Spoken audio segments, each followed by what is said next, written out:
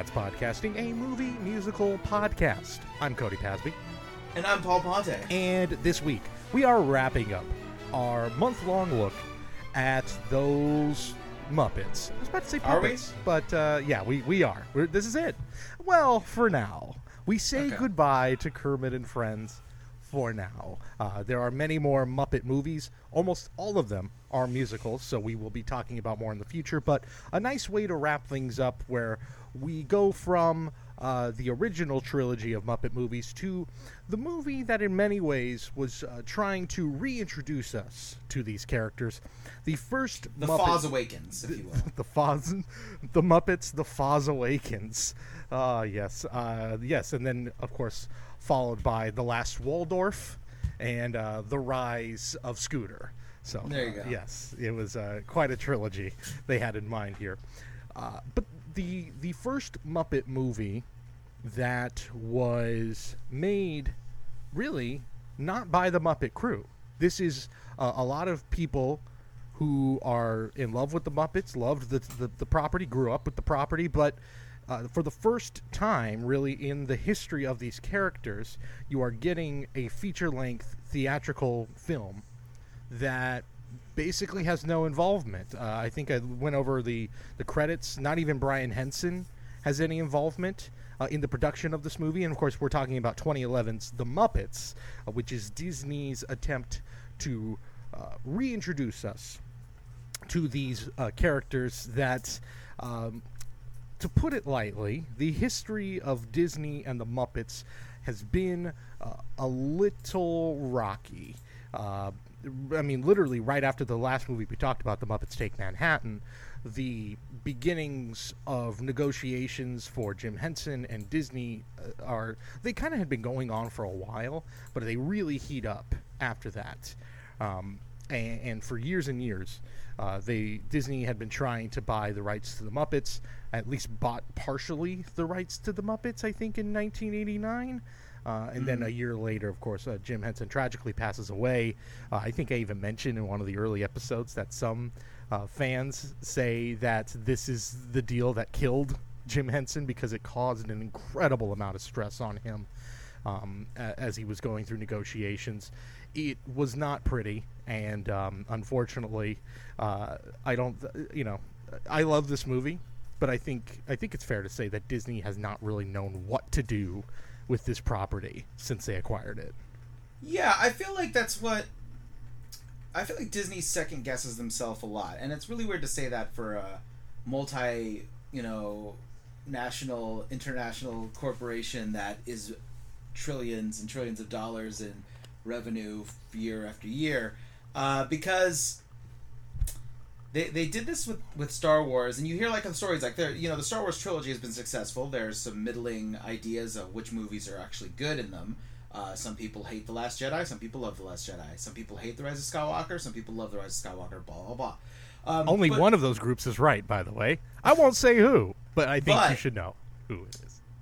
But like then you hear the stories of like Rogue One and changing directors and having to redo stuff, doing extensive reshoots on Solo, changing the directors of that, second guessing what they're gonna do. The same thing happened with Marvel. It's like, oh well, we're gonna have Agents of S.H.I.E.L.D. It's gonna be directly tied to the MCU, and then they kind of went, well, we're tangentially maybe we'll reference Samuel Jackson will show up, and then that's what it ended up being. And then the same thing with the Muppets. They tried a new, the Muppets Tonight. They tried to do all kinds of stuff and then they kind of pull the plug and they second guess and they go with something else. Now they're doing Muppets Now is what it's called? Yeah, Muppets Now, which I did really enjoy. Yeah. Sorry about that if my mic sounds different. I had to change mics real quick. My fault entirely. I had the wrong mic setup. Apologize to the listeners. Paul, I'm starting to believe this is a cursed episode.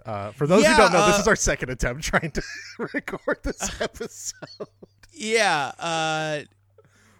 You know what? I'm starting to feel like Frank Oz right now. It's because I feel like no matter what I try to do to bring back the Muppets, someone keeps trying to take it away from me. It's almost like somebody in the Muppet Beyond doesn't want us to talk about this movie, which, again, you talk to Muppet fandom. I don't think anyone wants them to talk about the movie. Thank you. That was there you go, the layup right there. Yeah, I think if you talk to Muppet fandom, I think there is a lot of respect and love for this movie when it first came out, but I think that over the years, maybe the diehard Muppet fans still kind of look at this as like a, hey, great effort, but there's a big what if of what this movie could have been. And there's a divide. It's the post Henson Muppets, basically. That's what these are. These, and I really enjoyed the second movie, Muppets Most Wanted. I did too. I really liked it. But it wasn't anywhere near the same success as this one. And I think much like the same thing with Star Wars, when something gets reintroduced, the novelty goes off quick to the generic, not the generic, excuse me, to the casual fan. Yeah. Everyone's excited for the initial outing, and then it's kind of like, okay. Yeah, that's exactly it. And now I'm watching Stranger Things or something. Right. We've moved on. Yeah, collectively you moved on to something else. And especially with Disney, where they were acquiring this, a year later they acquire Star Wars. So really, even their mindset has shifted. And I think, in general, the mindset of what do we do with the Muppets, at least with the current regime, was never really a priority, because this was always former Disney CEO Michael Eisner, his baby. This was always something he wanted to do. This was his dream. When he came in, it was, what do I do? What's the big property I can acquire that is the next Mickey Mouse, Minnie Mouse, Goofy, Donald? Is he the one that absorbed Pixar in? No, that happens. That's one of the first moves Iger made. Okay. That's what kind of led to the downfall, is Eisner. There's a lot you can go into. I think I already referenced Defunctland, which is a great YouTube channel if you're a big theme park person. He does a great thing about the Eisner era, a few videos about the Eisner era. His partner at Disney at the time, his name is escaping me, but that era where it's those two is where you get Disney Renaissance. It's where you get a ton of great rides that come into the Disney theme parks. It's where you get the Muppet acquisition also at the same time. So all of these really great moves are happening. Then then he passes away. And then that's where Frank Wells, is the former Warner Brothers head of Warner Brothers. Frank Wells took over with him. Frank Wells passes away, and that's where you get the big divide. That's where it suddenly goes from Disney Renaissance, all this great stuff, to things like Disney Quest is now popping up, and just these really failed attempts to do something different and new, and it was an oversaturation begins. Yeah, there was also it also didn't help. I won't put full blame onto Disney for that, because there was the giant shift from animated into 3D, and Disney hung on for a while doing animated movies that a lot of them are really good, but they just weren't as big of a success because the public kind of moved on from 2D animation. Unfortunately. And then, that's where the acquisition eventually comes to Pixar and everything, because they're like, well, we need to get on this successful finally train. See which way the wind is blowing. Yeah. Unfortunately, the last hand-drawn animated movie Disney did was Princess and the Frog, which only has gained popularity in the years afterwards. It's gained a lot of popularity since, but when it first came out, it was considered a flop. Yeah, I just watched it this year, and this is the first time I've seen it, and I loved it. It's great. I thought it was fantastic. It's a great movie. Another movie we will eventually talk about. Yes. But, so there's a lot of reasons why Disney kind of went into disarray, much like every other studio, to be honest. There was a lot of that going on. Studios were getting bought by other studios, and it was, monopolies, yay. So the Muppets, I think, was Eisner's last hurrah. Yeah. He was like, what can I do towards the end of my tenure here to really like a flagship acquisition? And it was the Muppets. Yeah. He finalizes. So the Disney deal with the Muppets happens in the 90s. That's where you get Muppet Vision 3D, the final film made by the entire Muppets crew, which is legitimately fantastic. It is really, really good. You get Muppets at the theme parks. You get a revived Muppet show. All of these things on ABC, I believe. But he finalizes the actual acquisition. Disney owns the Muppet property right before he is kicked out the door. And in a way, it's less of a triumphant moment and more of a F you. I always wanted the Muppets. Now it's your problem. And which it sucks. If you're a Muppet fan, that's not the way you want this to all go down. You don't want it to be like almost a, like a... Yeah, and what year was this? This was, I don't know the exact year that it was acquired by Disney, that it was actually finalized, but it was in the early 2000s. I mean, it was just... So, yeah, the early 2000s, and their first Muppet movie after that was 2011. Right. That exactly. goes to show how far on the back burner this went. For a couple of reasons. This is very similar to in all walks of life, whether it comes to sports teams or movies or movie studios or anything like that, is that when the new guy comes in, the first thing they do is shove back everything the previous person did, and they're like, how can I introduce what I want my mark to be? So like, for instance, in I'm a big soccer fan. If somebody signs a player right before a new manager comes in, chances are that player kind of gets screwed. Yep. It's especially if it's a gamble. If it's like, oh, I just signed this young guy, who knows if he's going to be good or not. The new manager most likely will be like, well, actually, but I want to sign these guys, so that's who I'm going to sign and that's who I'm going to play. That's totally what it was, because at that point, up to that point, the Muppets were in some viral videos on YouTube. Where they were doing remakes of like Bohemian Rhapsody, right. And they actually did well. They were very viral, had millions of hits. Like, they weren't just like, they were actually utilizing them pretty well in that sense. But it also, I think every time they came up, it was like, boy, wish we were doing more with these characters, because they're just kind of sitting around collecting dust. But really, it takes. It wasn't until suddenly a guy who's like, hi, I have an idea, comes in and is essentially begging them to make Muppet movies, to finally, for Disney to finally say, all right, fine, let's do something with this property. Well, technically, but Disney had been floating around the idea a while, Cody, with Mr. Frank Oz. That's right. Of course. So the idea for this movie was supposed to be the cheapest Muppet movie ever made, was the title. The working title, whatever you want to call it. So, way back after the last movie they made, which was Muppets Take Manhattan. Exactly. Yeah. They decided, I couldn't remember, so I needed you to give me my time. I was like, here. are you just like, thank you for this is nice back and forth. I'm just throwing it your way, baby. So Jerry Jewell, who was a writer since the Muppet Show. They came up with idea with Jim Henson and Frank Oz for a movie where Kermit's burnt out from making movies, a la Jim Henson being burnt out. And exact same situation, yeah.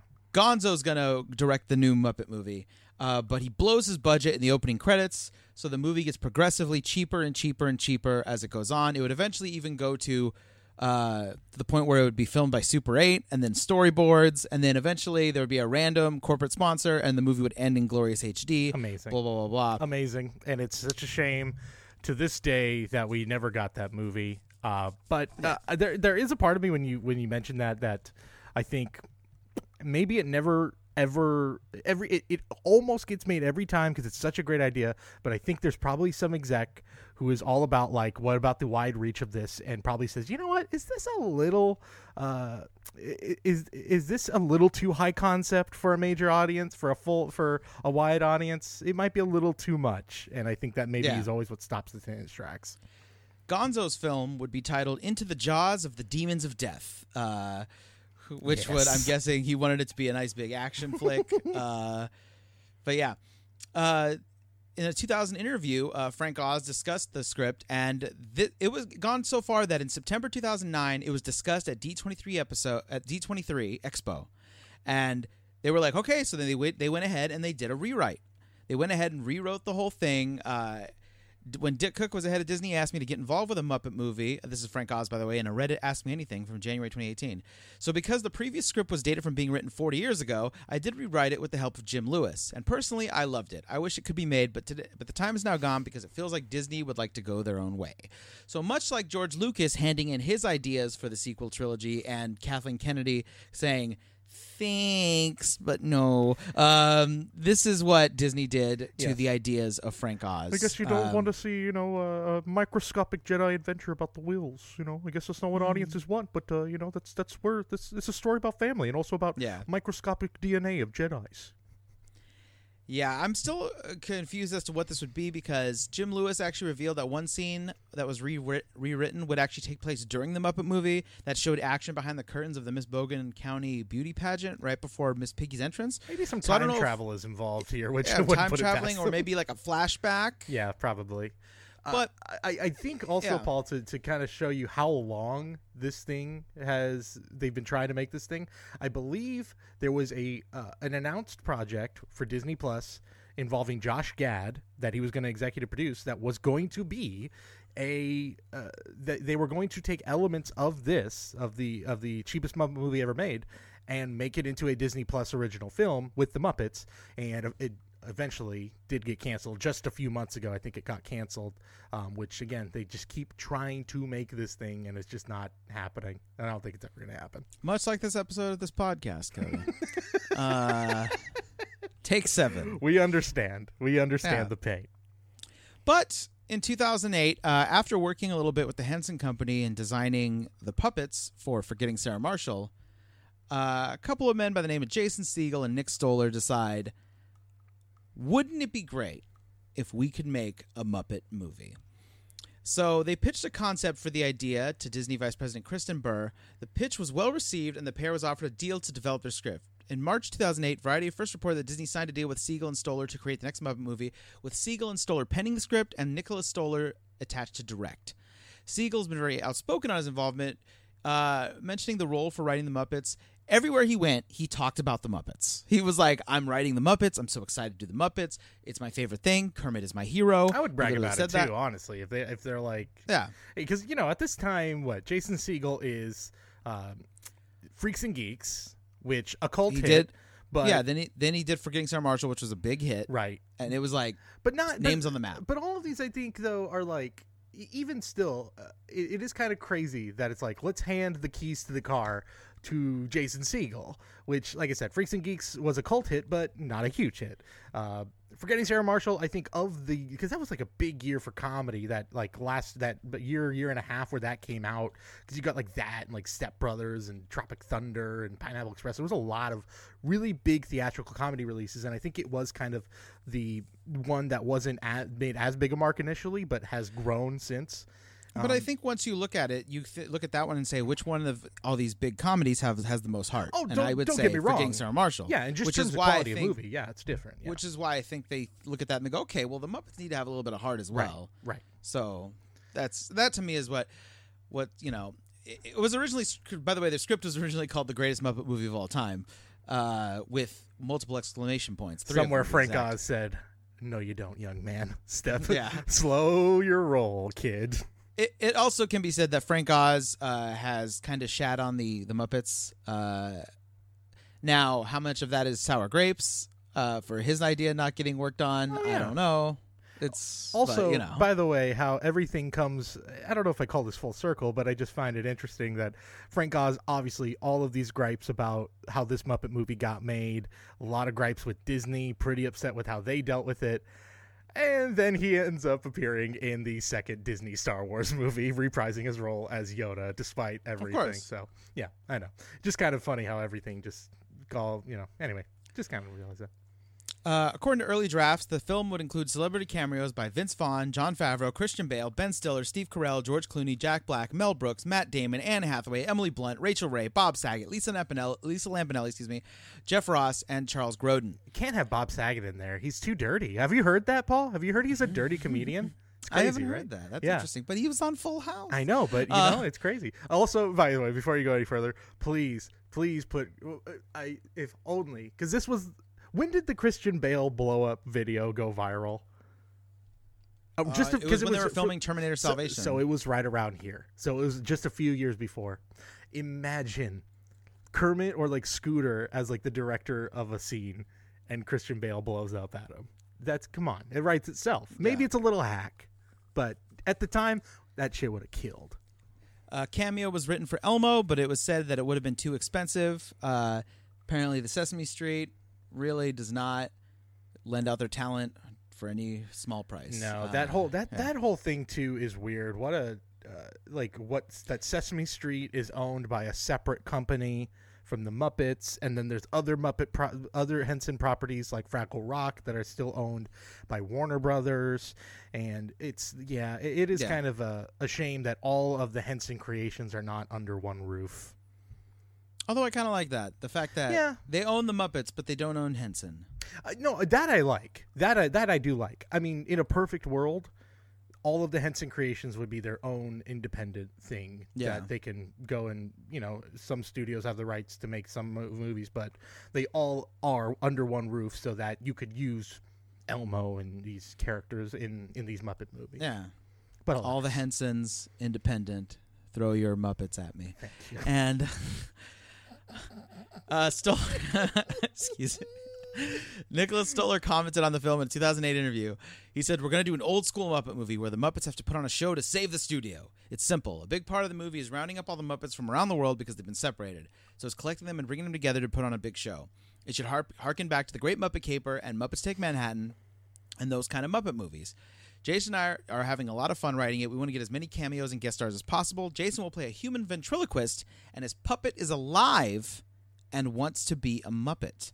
Yeah. Now, this was the original idea behind it, but as speaking to the Henson Company, they basically informed them that the Muppets are not puppets, so puppets cannot become Muppets. That basically is the idea. Muppets are their own thing.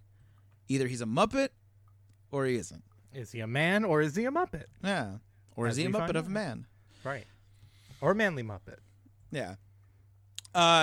Jason Segel appeared on Late Night with Jimmy Fallon in 2009. So 2 years before the movie came out, was already like, it's coming, folks.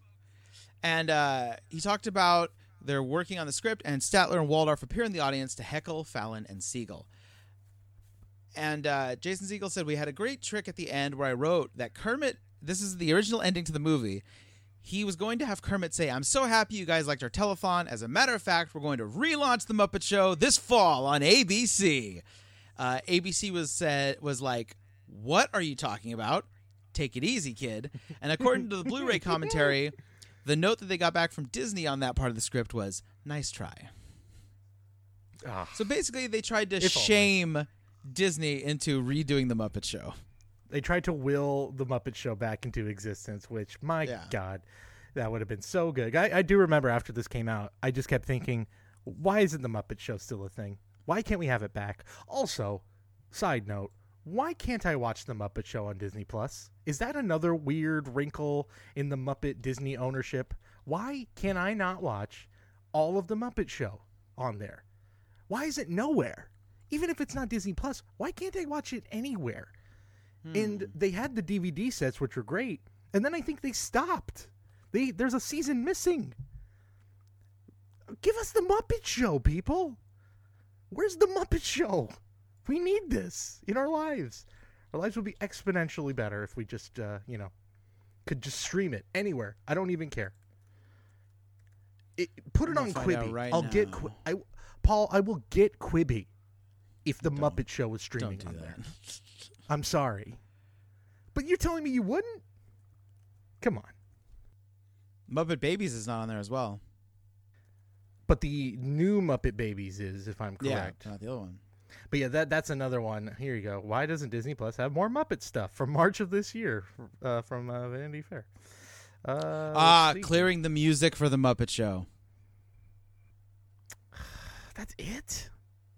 So it's all stuff that's weird to me because there's things in this, I don't know, I guess it has to do with the way that they own The Simpsons, because there are things in The Simpsons where I go, yeah, this wouldn't have flown. Like, this is a property Disney doesn't own, but I guess it's in the name, it's parody rather than like they're actually singing a song that Disney has no rights to, All right, fair enough. All right, fine. Anyway, that stinks. So if you can find it on DVD or Blu-ray anywhere, that's still the ideal place to watch The Muppet Show. Like, for instance, I always rewatch the show Scrubs. It's one of my favorite shows of all time. But I watch it on Hulu, and so there's a lot of scenes where the music is different. than it was on its original run. Oh yeah. Because the music license expired, and so then they picked a cheaper song to just throw on there, which can be quite annoying. It's also the reason why Beavis and Butthead is not streaming anywhere, is because of Beavis they and watch the Butthead. music videos. I believe the great classic sitcom WKRP in Cincinnati, you cannot find it anywhere, or when you do find it, it's all like royalty-free music, but when it was on, it was like actual songs you heard on the radio in the 70s. Yeah, it sucks. And the point being, if you can buy physical media, do it. Because they are going to change shit on the fly so fast. I'm sorry to go off on a tangent about this, but it's going to happen. If you're like, oh, everything's fine right now, but like 10 years from now, you're going to be like, I don't remember this scene. Why is this happening? What's this song? Buy physical media now, because it's going to be gone soon. Yeah. Anyway, go on. Although Stoller was originally going to direct, in January 2010, James Bobin was hired to direct the film instead. Stoller would go on to move to other projects. David Hoberman and Todd Lieberman, became producers for the film. They had a table read. They met with the creative heads of Pixar to fine-tune the script in July 2010. This was at the time when Pixar was literally like now we kind of look at Pixar and go like, well, The Good Dinosaur didn't do so well. Yeah. Cars 3 didn't make as much. They're still if you were to rank animation studios, they're still number one. But yes. I'm saying at this time they were literally batting 1,000. This was the run of Ratatouille, WALL-E, Up, Toy Story 3, all 4 in a row. Yeah, that's as good a run as anybody's. That's like Golden 4 original Disney Snow White. At this point, Bambi. their worst movie was. Level. At this point, their worst movie was what? Cars. Yeah, which is a good movie. It's not a bad movie. So so good they made a ride out of it. You know what I mean? Like that's their worst movie. Right. They had a ride.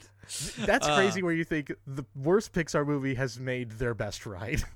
Which, you know what? That whole trilogy of movies is justified by that land and by that ride. Easily. See, I want the Up ride where I get to watch a woman die in front of her husband. So in October 2010, it was announced that Amy Adams, Rashida Jones, and Chris Cooper were joining the movie. Siegel will star as the lead role, Adams as his girlfriend. Jones will take the role as an ABC executive. Cooper will play the villain, a greedy man who wants to drill for oil underneath the studio. And then in an earlier draft, it appears he also had a personal vendetta against the Muppets. He never thought they were funny. That would be too far. That would be just a step too far. Yeah. Even the worst people can find the Muppets funny. So Siegel originally wanted to actually, he was considering writing all the music himself. We know he's actually an accomplished musician, and he's able to write good songs. Forgetting Sarah Marshall. He had some help on those songs. But still, I think they're mostly his work. Mm-hmm. But he instead gets Brett McKenzie from Flight of the Conchords to join in. He says, I'm good at writing songs that are allowed to just be funny. They don't need to have a tremendous amount of musical merit, but these Muppet songs have to be great. This is Siegel, by the way. The lineage of the Muppet songs, things like Rainbow Connection and all that, it's not a job for an amateur. Mackenzie really knows what he's doing, and his songs have just been beautiful. James Bobin revealed that an original script featured a different ending, where it's revealed that Tex Richmond was actually Kermit in a human suit, who made up Tex's plans just to get the Muppets back together. I think it's a little too deceptive for Kermit. No, very much so. That Kermit would never do that. Although just the image of him grabbing the zipper from the back of his head and then suddenly it's Kermit on stilts would be taking it wonderful. Down Mission Impossible style with the rubber mask and then it's Kermit underneath. That to me, that might be worth the comedy points. Even though it kind of goes against Kermit's character. But many Muppet characters were rebuilt for the film. A lot of stuff was recreated. Some puppets had actually gone missing, like Marvin Suggs, who's the Muppet musician known for playing an instrument made of living balls of fluff. At this point, though, there are Bibles for every character, so everything is patterned and labeled. They used traditional puppets instead of computer-generated characters, but there were several visual effects shots in the film, allowing traditional characters to do things they had not been able to do before. The visual effects producer Janet Hamilton spoke of finding the right balance. About 3 months before shooting, I realized I needed education on all things Muppets because we really didn't want to cheat and use computer-generated puppets. We wanted the original puppets to do more than they've ever been able to do before, and it was very interesting. There's a scene where Walter dances on the dresser. It was done using puppeteers in green screen suits manipulating the joints. I spent a lot of time with puppeteers and the director, of course, discussing ways to achieve our ideas. We needed cool concepts that no one's ever seen before, all while maintaining the integrity of the Muppets, the Muppet franchise, the Muppet names, that Muppet feeling. So it's very obvious from this that's what they did. There's a reason, it's almost like, okay, it's like when you look at Yoda, and then you look at the weird Yoda in episode 1 of The Phantom Menace. It's still a puppet, but it's off. It's so off. It doesn't look like Yoda. It doesn't move like Yoda. Yeah, he's younger, right? Yeah, it's weird. I'm just kidding. It actually looks like more of a puppet than the puppet from 20-something years ago. Yeah. Which is... if you were to ask me, because they have now the version that is on Disney Plus streaming, I believe, is the special edition. They have made Yoda CGI. Like he is in the rest of the series. I prefer even if it looks a little off, give me the puppet. Yeah. Always the puppet. But their idea, and you could tell in this movie, they look like the Muppets. They move like the Muppets. There's no... Yeah. If you were to pick a scene from this and a scene from the older movies, you wouldn't be able to tell which one is being puppeted unless you heard Kermit speak, in which case you'd be very confused. Yeah. Much like anytime Kermit's voice changes, it's like, oh. Yeah, like what happened? Although I think, Steve Whitmire at that point had been portraying Kermit since Muppet Christmas Carol, if I'm not mistaken. Yeah. So this is almost 20 years into him, well over 20 years at this point. Yeah, well, he's the one after Jim Henson. Right. And also he is part of the original Muppet crew. He was the original voice of Rizzo. I think the new one really threw me for a loop. The new Kermit sounds way, way off to me. And no disrespect. It's not an easy thing to those are really hard shoes to fill. I think Steve Whitmire did a pretty fantastic job of filling those shoes. And but old school fans, like even Doug Benson, is like, this isn't Kermit. No matter how many times I hear it, it's not Kermit. Yeah, I guess that's the one thing with the Muppets that I will just kind of be like, you know what? Like, there have been characters forever that have been around forever, and they've been voiced by different people, and nobody batted an eye. And so why is this different? I guess it's because you're controlling them rather than just giving them their voice. But to me, probably because you feel like with the amount of voiceover actors that are on the planet, they couldn't find someone that sounded right, just like Jim Henson did. Right, because they've done a pretty good job of like replicating the voices of these Disney characters of like Mickey and Goofy throughout the years. Done a pretty good job of like the Looney Tunes characters. Although the most recent one, Bugs, sounded a little off, but. Yeah, they've done a pretty good job. So yeah, why is it that Kermit suddenly? Then again, I think Steve Whitmire sounds pretty good. He sounds pretty spot on. So I think he did a great job for all those years. And if you want to be a little depressed, look at the way he was kind of. I think he was sort of shoved out of the way. Like it sounded like, oh, a new person is Kermit, and then you look at how the Steve Whitmire ending of his tenure went, and it's not that great. Anyway. Yeah. Although a lot of the movie is filmed on the Warner Brothers lot, including most of the intro in the small town, which works because it's a small town. It's supposed to have this weird like 1950s aesthetic.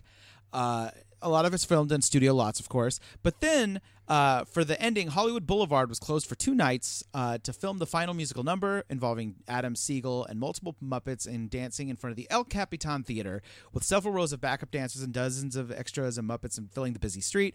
And it really closes off the movie in a giant musical number, which totally works, and it's funny, and it's the fact that it's actually there and not on a lot. You can tell it feels bigger, it looks bigger, and it just really ends the film on a high note. Yep. Not to for lack of a better term. It's fair. Yeah. The Times reported that Kermit would once again sing Rainbow Connection to resurrect classic material, but also to show his range as an actor, because Kermit says he's very dramatic in the film. In an interview, Kermit says that Siegel's a big kid, and that the only problem is he's very tall, so I have to do most of my scenes standing on boxes. He's 6'3", 6'4", and I'm only about 18 inches high. Classic Kermit. Kermit also says he's excited to be back in the movies. Not only is it a big project, but we get to be big on the screen. It's good for all of us except Piggy. She's not crazy about being any bigger. Classic Kermit. Kermit knows how to handle the press. He does. He's very good at it. He's very, very good at it. I do like watching old late show clips, late night clips, Tonight Show clips with Kermit. They're always delightful.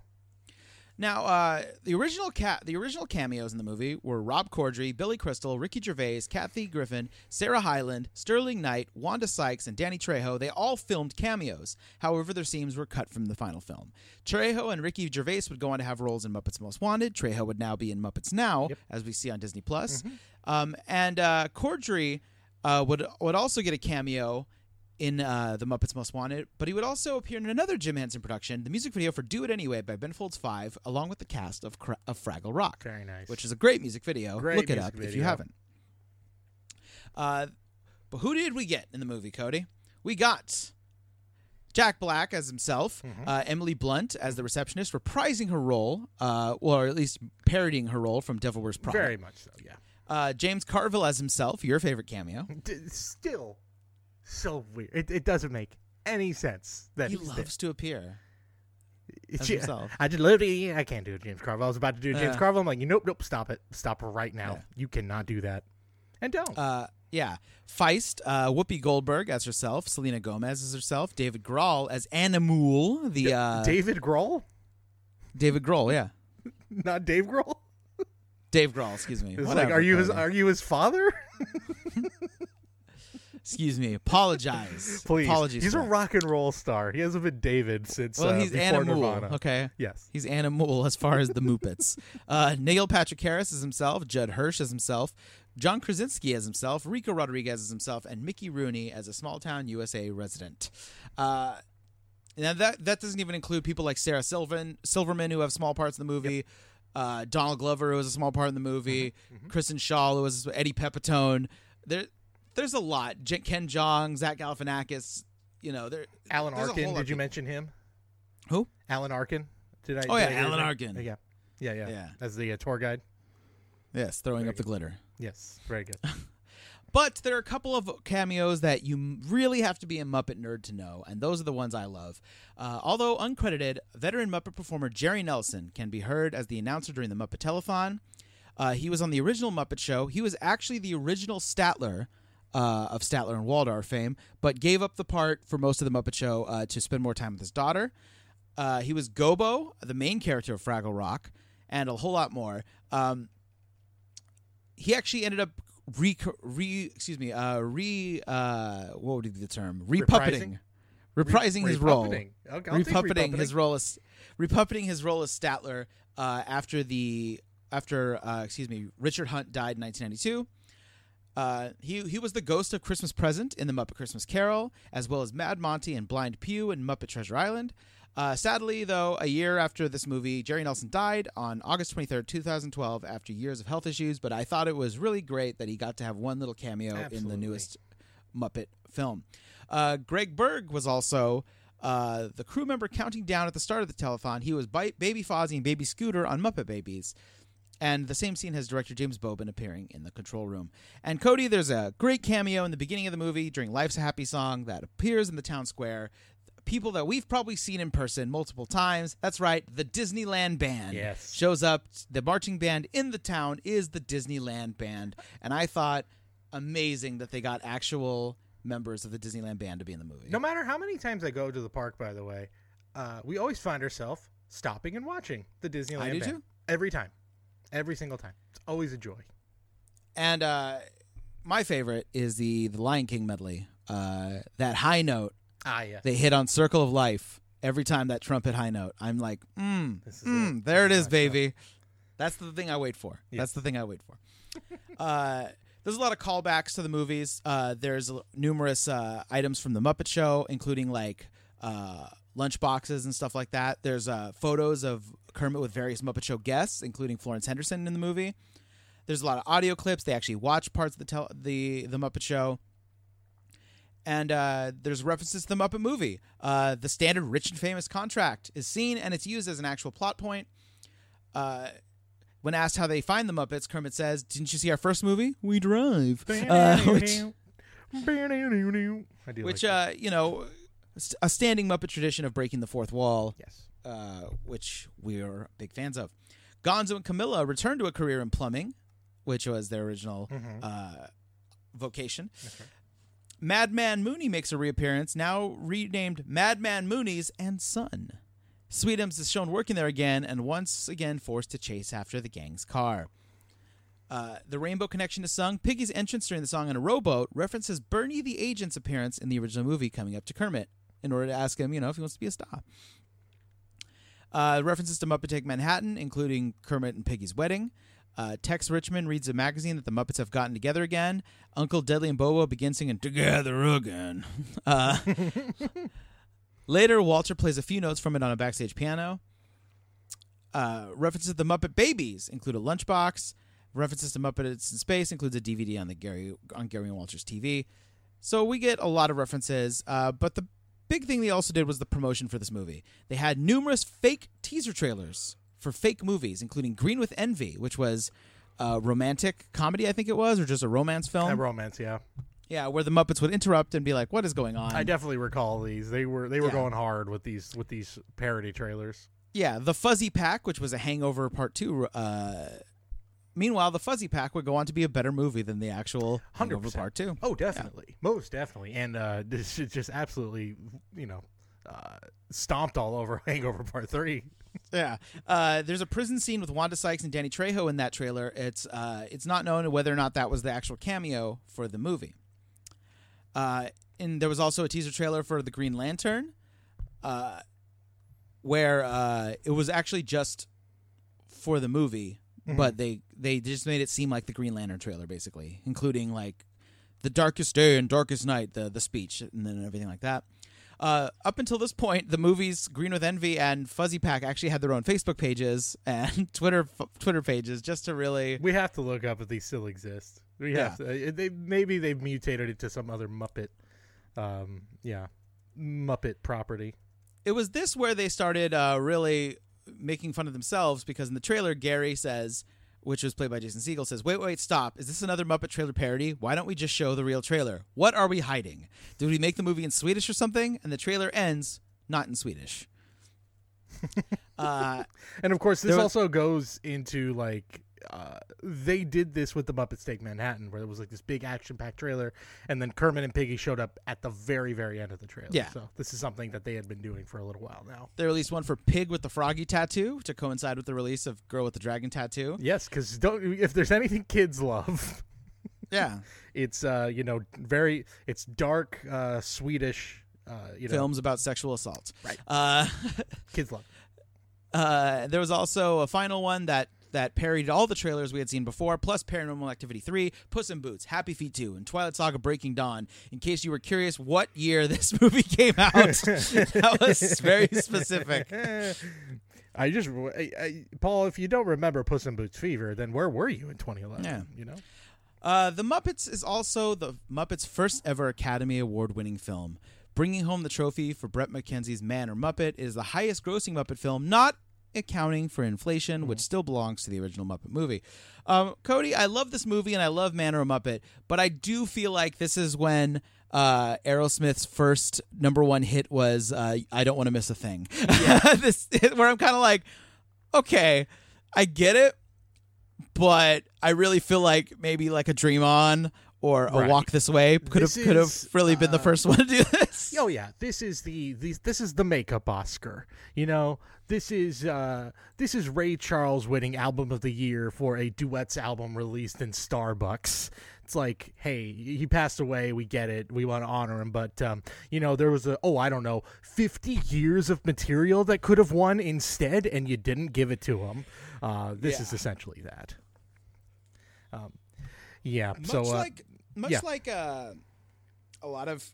I find myself always liking a different song, than the ones that they nominate for movies like this. Always. Like, for me, Pictures in My Head is my favorite song from this movie. Yeah. I was going to say, if the other one... I mean, Life's a Happy Song is the one that would strike me as the one that would get nominated. But although... Man or Muppet is really a funny song. I love it so much. So much. Is there more I could have said? Very nice. I believe... Now there are only pictures in my head. We looked this up. This was nominated with one other song. There were literally two nominees. What other movies were nominated in 2011? Wait a minute. Was this the Artist year? Is that what this was?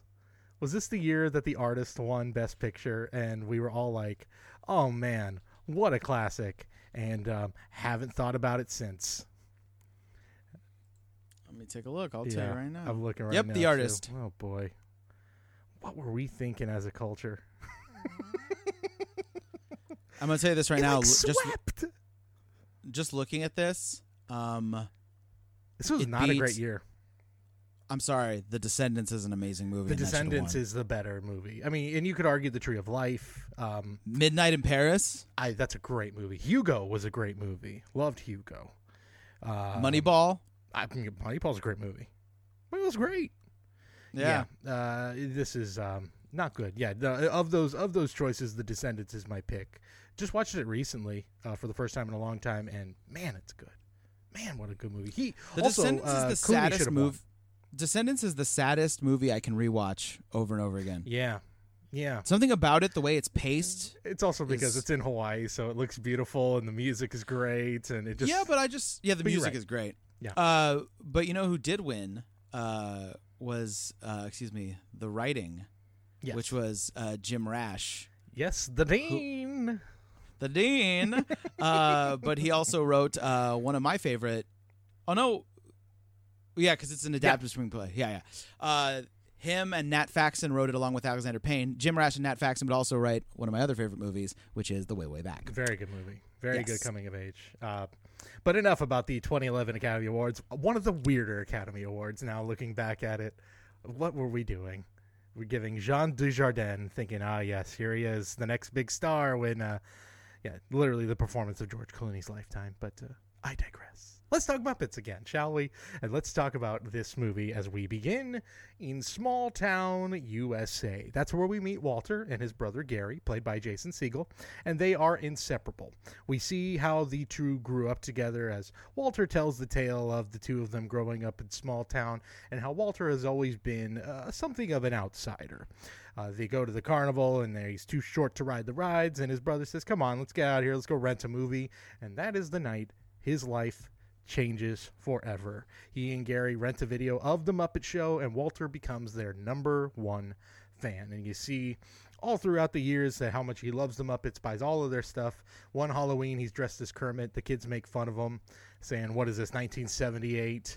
But they still connect and bond over the Muppets. And we fast forward years later, and after a strange dream Walter has where he meets all of the Muppets as they step out of his television, he and Gary get ready to drive to L.A. for a big trip with Mary, Gary's girlfriend of 10 years, played by Amy Adams. Amy Adams, by the way, I will say this again and again, anytime she's brought up in this, and we're going to talk about at least one more movie with her. Fantastic musical actress. I wish she did more of these. I also kind of get it because, a year later she goes from, she's done some nice Disney musicals to, she's in an Oscar-nominated role every single year. Every year. And she's always great. And I'm a little surprised she hasn't won yet, by the way. That seems like a huge... that looks like we've been overlooked. She's been overlooked far too many times. But anyway. Should be in more musicals. She's fantastic. Walter is ecstatic because this trip is his chance to finally see the legendary Muppet Studios, and life couldn't be more perfect. And, of course, they break out into our first song, Life's a Happy Song. Wonderful little ditty, just so full of joy and life and all of the great little moments in the town square. I believe that we've determined this town square is the one on the Warner Brothers lot. That's the one, which, again... I will say, if you go on that Warner Brothers tour, speed it up. We get it. Some show on Freeform is filmed here. Another show on CW is filmed here. Let's move along. Isn't Desperate Housewives filmed there? Right. Again, hasn't been on the air in 10 years. Move it along. Gilmore Girls. Let's go. Move it along. Let me see the Batmobiles now. The house where Ross's... The house where Ross's heart gets broken when he sees Rachel go to prom with George her Clooney boyfriend. Rest those bat nipples? Need to see it. Move it along. Moving life's a fillet of fish. Yes, it is. Thank you. Great line. Great line. Yeah. Life's a happy song when there's somebody by your side to sing along. Great song, great fun. Lots of fun little lines, like you said. The whole like life's a bunch of flowers, life's a flood of fish. Hey, yes it is. Only thing I would have made that better is if it was like New Zealand singing that. New Zealand, who has the more we've gone on, the more I've realized, boy, maybe I should have put him in the bracket. I love his chaotic energy. Anyway. And there's a couple great moments, including my favorite part is the break in between. He walks into the school right in front of me. Yeah, great. And then the kids are bummed. Well, first she's teaching them how to put back together a car engine in class. And then the kids are disappointed because spring break's coming, and damn it, they want homework. Oh, and it's a great little moment. And then he leaves. And he's like, "Oh yeah, thanks for I'm so glad that Walter's going with us on our honey or their honeymoon on our 10-year anniversary trip. On their 10-year anniversary." She's like, "Yeah, well, as long as we are together on the day of our anniversary, remember our anniversary dinner. That's a big plot point for the rest of the movie. Remember that." Yes, and then after he leaves, she has her little sad break where. She's fully in. She's really hamming it up and looking out the window. I love the gag with the rain hitting the window, and it's the gardener guy just spraying outside the windows. Yeah, great stuff. That's why Amy Adams is great. Is that she is? She can be fantastic in Academy Award nominated roles, and she totally understands the world of the Muppets when she is occupying that universe. And she hits a wonderful high note. Yeah, she does. She's a great singer. She's great. She should be in more musicals. She's really, really good. This is great. Also, I wish I had gone to the school where spring break was 2 weeks long. I know, huh? What's that all about? Huh. Damn. Lucky. Anyway. So, yes, they are on their way to Los Angeles. Of course, Mary hopes that Gary will finally pop the question on their big trip. And at the end of the song, we see a couple of cameos. Get down on his knees. There you go. Say, marry me.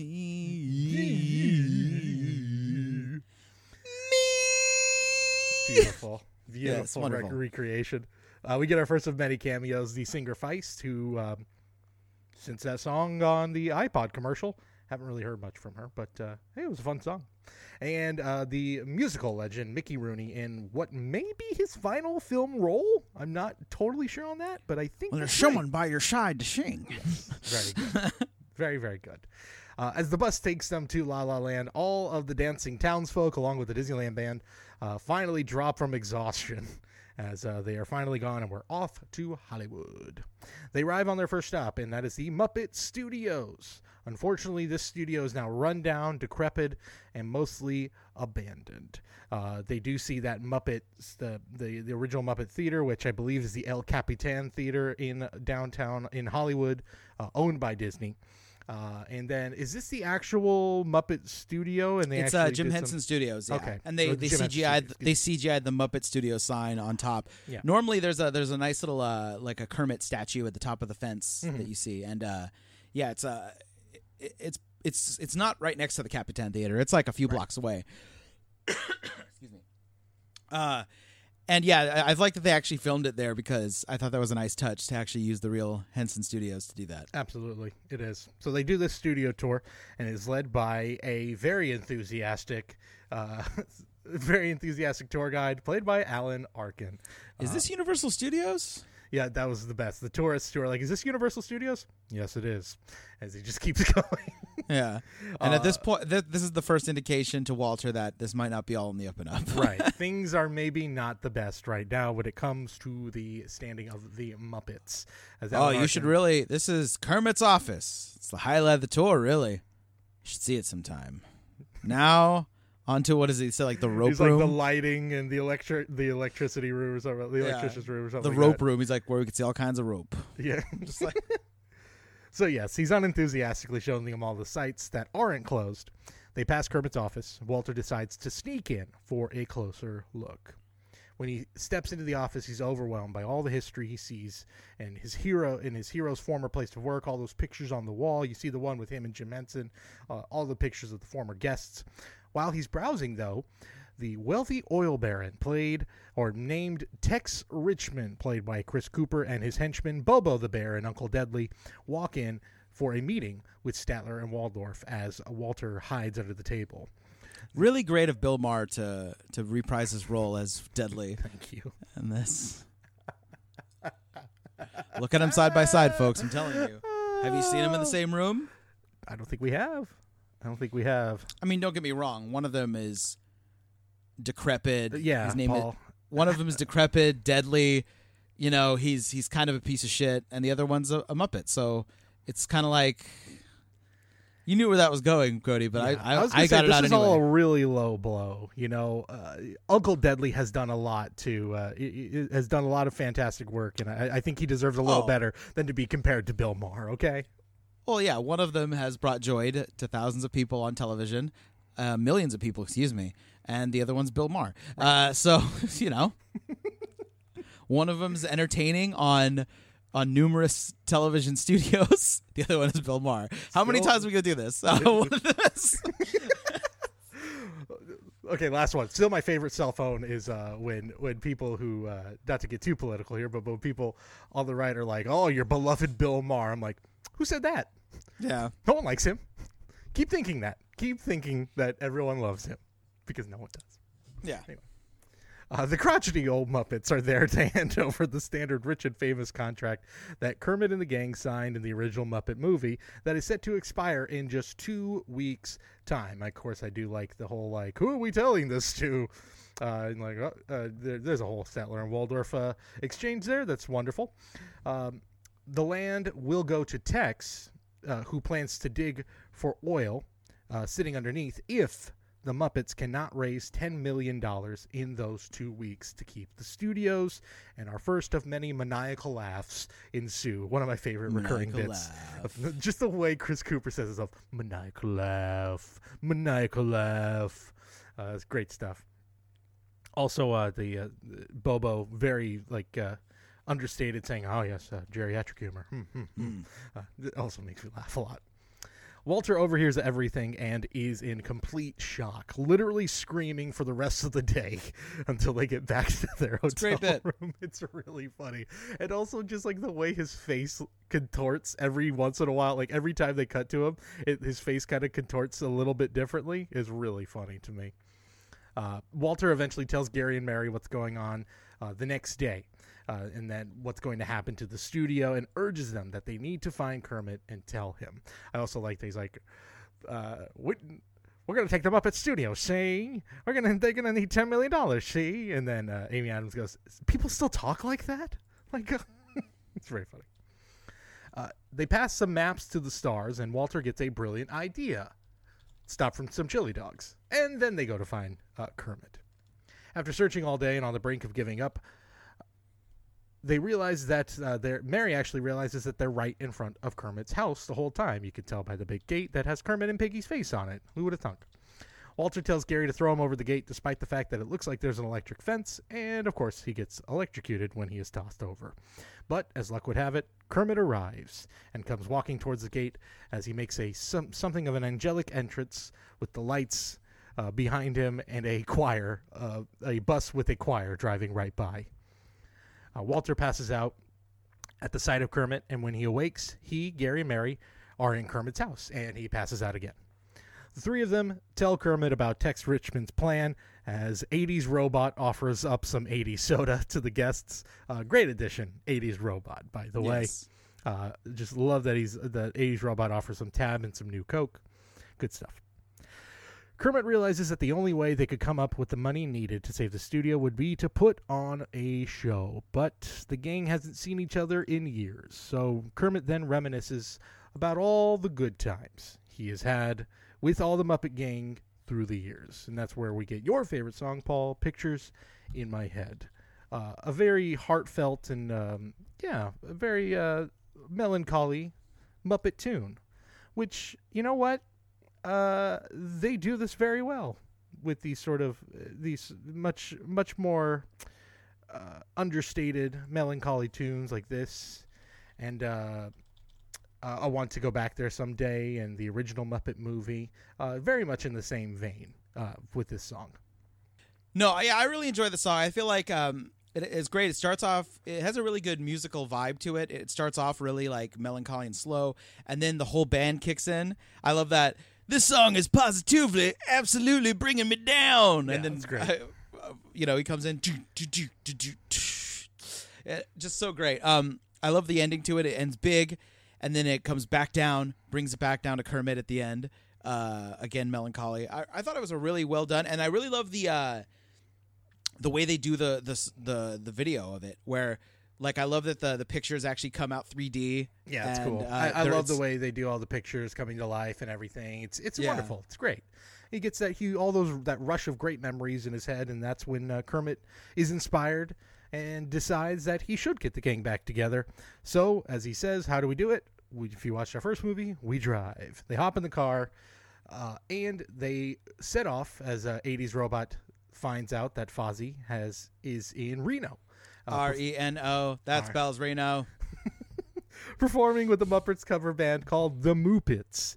Of course, it is in Reno, but in a very rundown casino just outside of Reno. Yeah, filmed at Boomtown, the actual casino in Reno, which my parents have brought me to when I was a kid. Boom! There you go. Sweet. Boomtown, Reno, and we enter the Pachula Casino is what it's called. And we hear this sort of deranged version of Rainbow Connection, literally called Rainbow Connection Muppets version. Yes. Fozzie alongside with some off-brand Muppets, including a cameo by Dave Grohl as David Animal. David Grohl, excuse me. That's what he likes to go by now. Playing Animal, they play this version of the song, which also really is just an advertisement for this depressing and half-empty Pachula Casino. As Fozzie gets off the stage, Kermit approaches him. I love the way how he's just like, "Hey, Fozzie." "Oh, hey, Kermit." And immediately Fozzie realizes who it is and is excited to see them. So they go out to talk. They go out to his dressing room, which is literally just in an alley outside. And Fozzie says that he can't leave this great gig, which then, of course, the rain then starts raining on his dressing room. And then Miss Poogie, yes, Miss Poogie, remember her? She comes back, threatens him to get him back on stage, and that's where he's like, "Okay, yes, please take me." This is, of course, Miss Poogie, probably someone who you don't want to mess with. Probably many times has had his life threatened by Miss Poogie, and yes. Haven't we all? So yes, Fozzie agrees to go, and the next stop, the gang head to Gonzo's Royal Flush Toilet Factory. As we mentioned, Gonzo goes back into that career in plumbing and actually seems to be the most successful of all the Muppets post-entertainment. They go into the factory, and I do like that Gonzo's like, "Yes, sit on these thrones," and then Mary's like, "I'm good." These very nice toilets. Gonzo gives them 30 seconds to tell them why they're there, but time runs out as Fozzie the whole time is trying to say rich oil salesman, the whole time distracting Kermit, can't get it out. And Gonzo decides that he has to get back to his very, very successful business. But Walter then tells Gonzo on the way out how much he loved him reciting Hamlet while jumping through a flaming hoop on a motorcycle. And that's where Gonzo reflects a little bit, and Camilla convinces him to join them. As Gonzo was playing the long con, after all. This is also one of my favorite scenes where he just rips off the suit. He's like, "I've been wearing this underneath my suit for years." And then promptly gets his button that blows up the self-destructs the entire toilet factory. Also love the bit where they run away like, "Wow, that was a really expensive explosion," that we then see off screen. There's a joke he says in it too, where he goes like, "The waterless toilet. Keep trying. I don't care how messy it gets," or something like that. Oh, I didn't catch that. That's funny. Also, IMDb, they list a plot hole, saying Gonzo could have sold the highly successful factory and had the money to purchase the thing. In which I say, you are missing the point of a Muppets movie. I was going to say, you've missed the point of Gonzo. Yes. That is not the point. He could have. He absolutely could have sold his business and they would have enough money, but that would have been totally out of character for Gonzo to do, to make a sound decision like that. Gonzo treats his places of employment the same way I do. Burn it to the ground. Burn all those bridges, baby. Let's just... Paul, are you suggesting that if you could, at the end of every job, if you had a self-destruct button, that's how you would walk out? I definitely would have done it at Sports Authority. I hated that job. Damn, shots fired to the good people at Sports Authority. Oh, you don't need to shoot fire. They're already bankrupt. They're gone. Fair enough. That's Yeah. Oh yeah, that's true. They're gone. So Yeah. say what you will. Yeah. Anyway. Next, the Muppets arrive at a anger management session where everyone is trying to find their center, their zen, and that's where they find Animal, who has finally learned to let go of drumming and has found peace, or seems like he has, maybe a little disgruntled. The Muppets arrive to disrupt that peace, much to the anger of Jack Black. Jack Black is delightful in this movie. It's so ridiculous, where he's just like, "Hey man," just so angry for Animal is so funny to me. Their teacher, played by Christian Shaw, also angry at the disruption. But then, what does Jack Black? He starts beating them up, even starts punching before even drumming is mentioned or anything, right? No, or maybe just after it's mentioned. Because he says like, "Oh, drumming is like his trigger word." His trigger word, and then he goes like, "Telling me to calm down is my trigger," and then he starts punching people. That's right. That's when, complete brouhaha ensues after that. Just a chain reaction of the entire group starting to brawl. That gives Animal and the Muppets time to bolt out of there. So Animal has now joined the crew. 80s Robot suggests that they do a montage to gather up the rest of the gang. So we see our favorites like Beaker and Honeydew, who are they're working at a, what do you call that? Like atom, you know what I'm talking about? Those big underground tubes where they're smashing atoms together. And anyway, I sound like a really stupid person right now. Don't worry about it. I'm like, what are you talking They got one. They got one in up the road here in the Bay Area on 280, right by Stanford, where they're like smashing atoms together. A particle, accelerator? Sure, let's go with that. Hadron Collider? Sure, yeah, that sounds more apt. They're doing that. The Electric Mayhem are performing at a subway station. Scooter seems to be working for Google at some high up position. And I'm assuming Sam Eagle is a Fox News personality. Love it. That's the best. Of course, the most exciting part of all this was recruiting Rolf, who agreed to join the gang while napping in a hammock. Hey, didn't tell him my story. Classic. Last but not least is Piggy. Piggy is working for Vogue in Paris. So naturally, they travel a la Indiana Jones by map in a map montage, and then drive out of the water over to Paris. When they arrive at Piggy's office, they have trouble getting through her tough secretary, played by Emily Blunt, who says that Piggy's schedule isn't free until September. So the Muppets decide to go with one of their classic tricks to get in. Muppet Man. Can't believe I fell for Muppet Man. It works. They get past Piggy's secretary and meet Piggy, who is busy eating donuts. The Muppets fumble around before eventually falling and revealing their true identity, and as you mentioned, Piggy upset that she fell for Muppet Man. But once she sees Kermit, everything changes. At first, she's overwhelmed by the sight of him, but calms herself and tells him that she wouldn't fall for him again like that.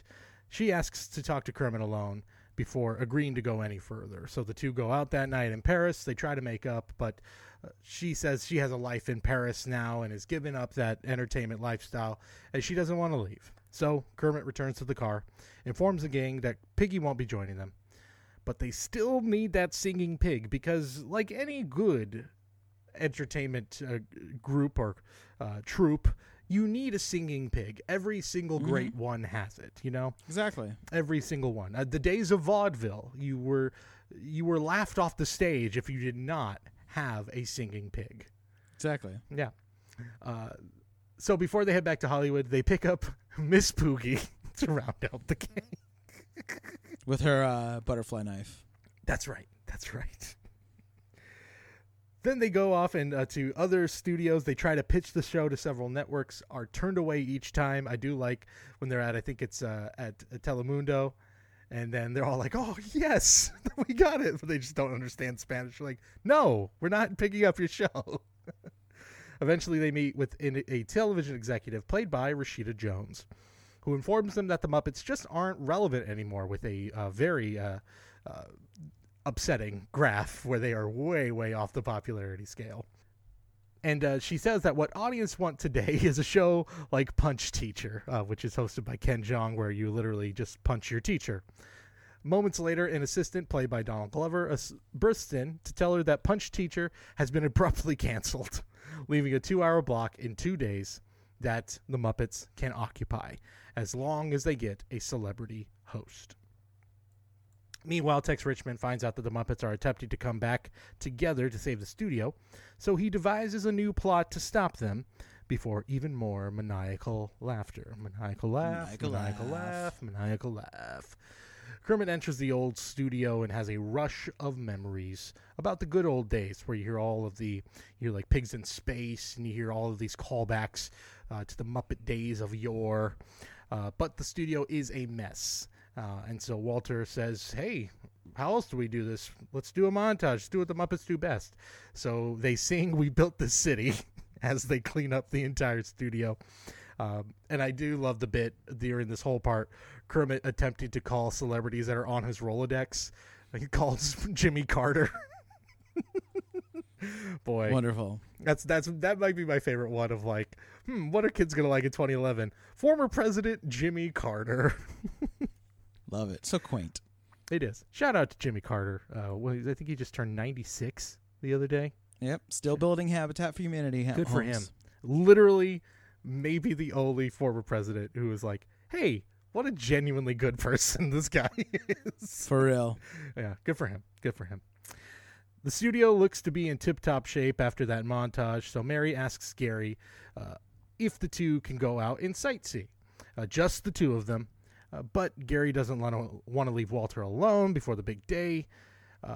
But Walter also seems to be finally fitting in with the Muppet crew, and Kermit thanks him for getting them all back together.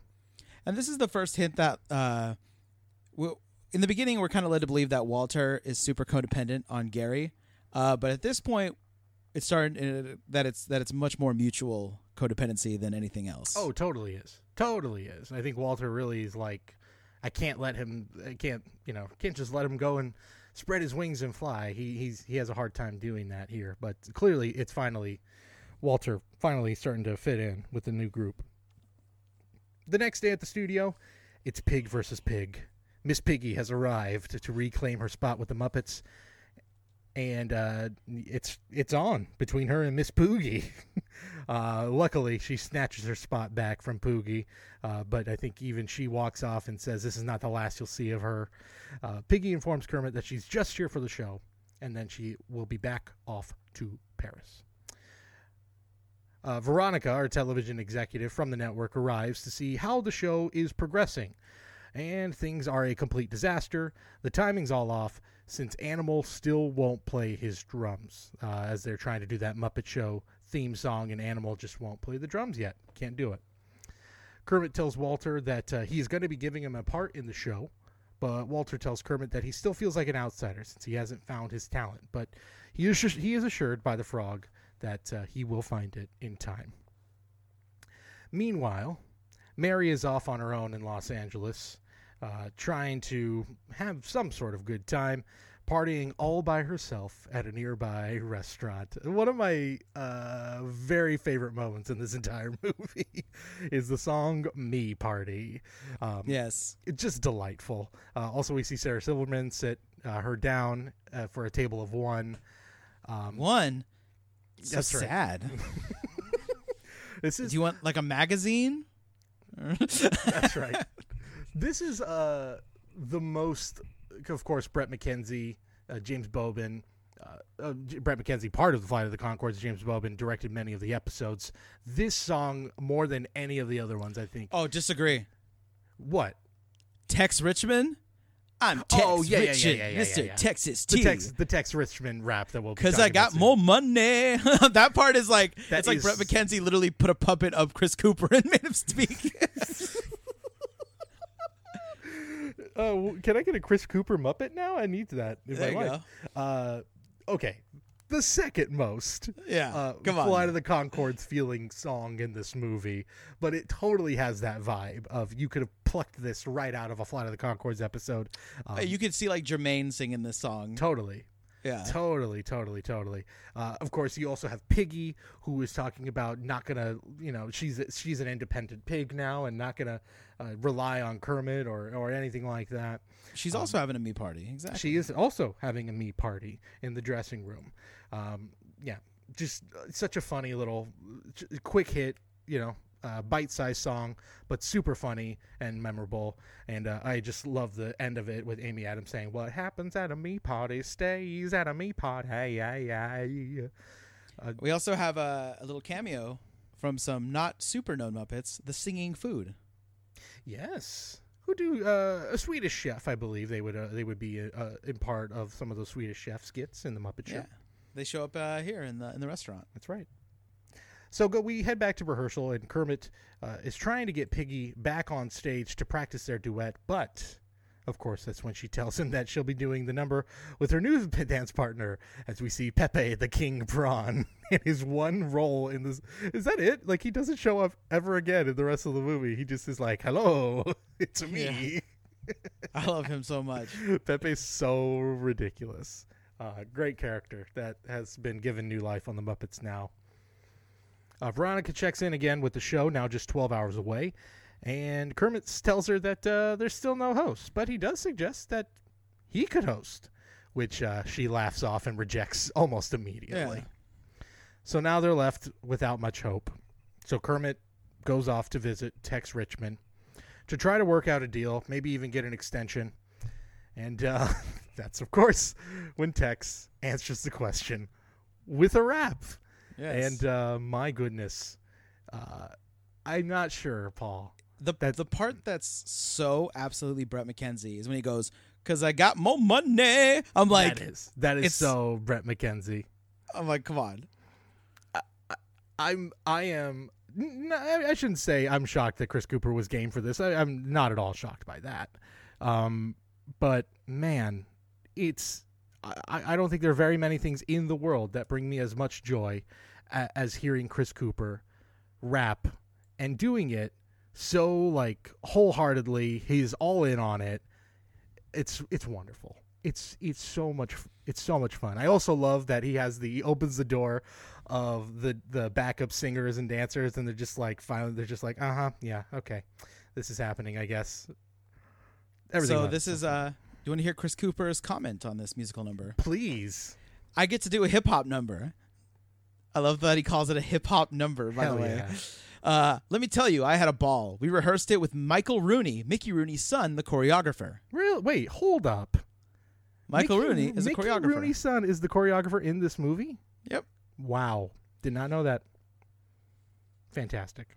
I have really cute dancers in 60s Vegas costumes with me. Brett McKenzie from Flight of the Conchords wrote the music, and I cut a working track to do the scene. I get to go back in the recording studio to clean up the track. We spent hours in the studio giving this number a few Tex personal touches. Wonderful. It's so wonderful. The song, by the way, called "Let's Talk About Me" is the name of the rap song. And it's a joy. And I think I need more musicals with Chris Cooper rapping is, I think, what I need. It also gives me the feeling of, like, when in the 80s it was like, oh, this rap thing is going to be around here for a while, isn't it? So you just had, like, Rodney Dangerfield releasing a rap album. It feels very much in the same vein of, like, what they're going for here. And it totally As one of our favorites loves, the Tom Jones rap. Exactly. It's very much in the same vein of, like, back then they didn't realize how stupid they were being, whereas this is totally like, we totally get what we're doing here. This is ridiculous. Yeah. All of that just to say the answer is no. He informs them that not only does he get the Muppet Studio if they can't get the money in time, but the rights to the Muppets name as well, which he will be bestowing on his new friends, the Muppets, who now have a new friend in the Muppets. I would assume he's called Foozie Bear. I just love the way he's like, Waka Waka. Yeah, Waka Waka. As they step outside of the Tex Richmond's office, Kermit says that it's hopeless. He apologizes to everyone as he heads off on his own. Piggy then rallies the entire Muppet crew together to try to get a celebrity host by any means necessary.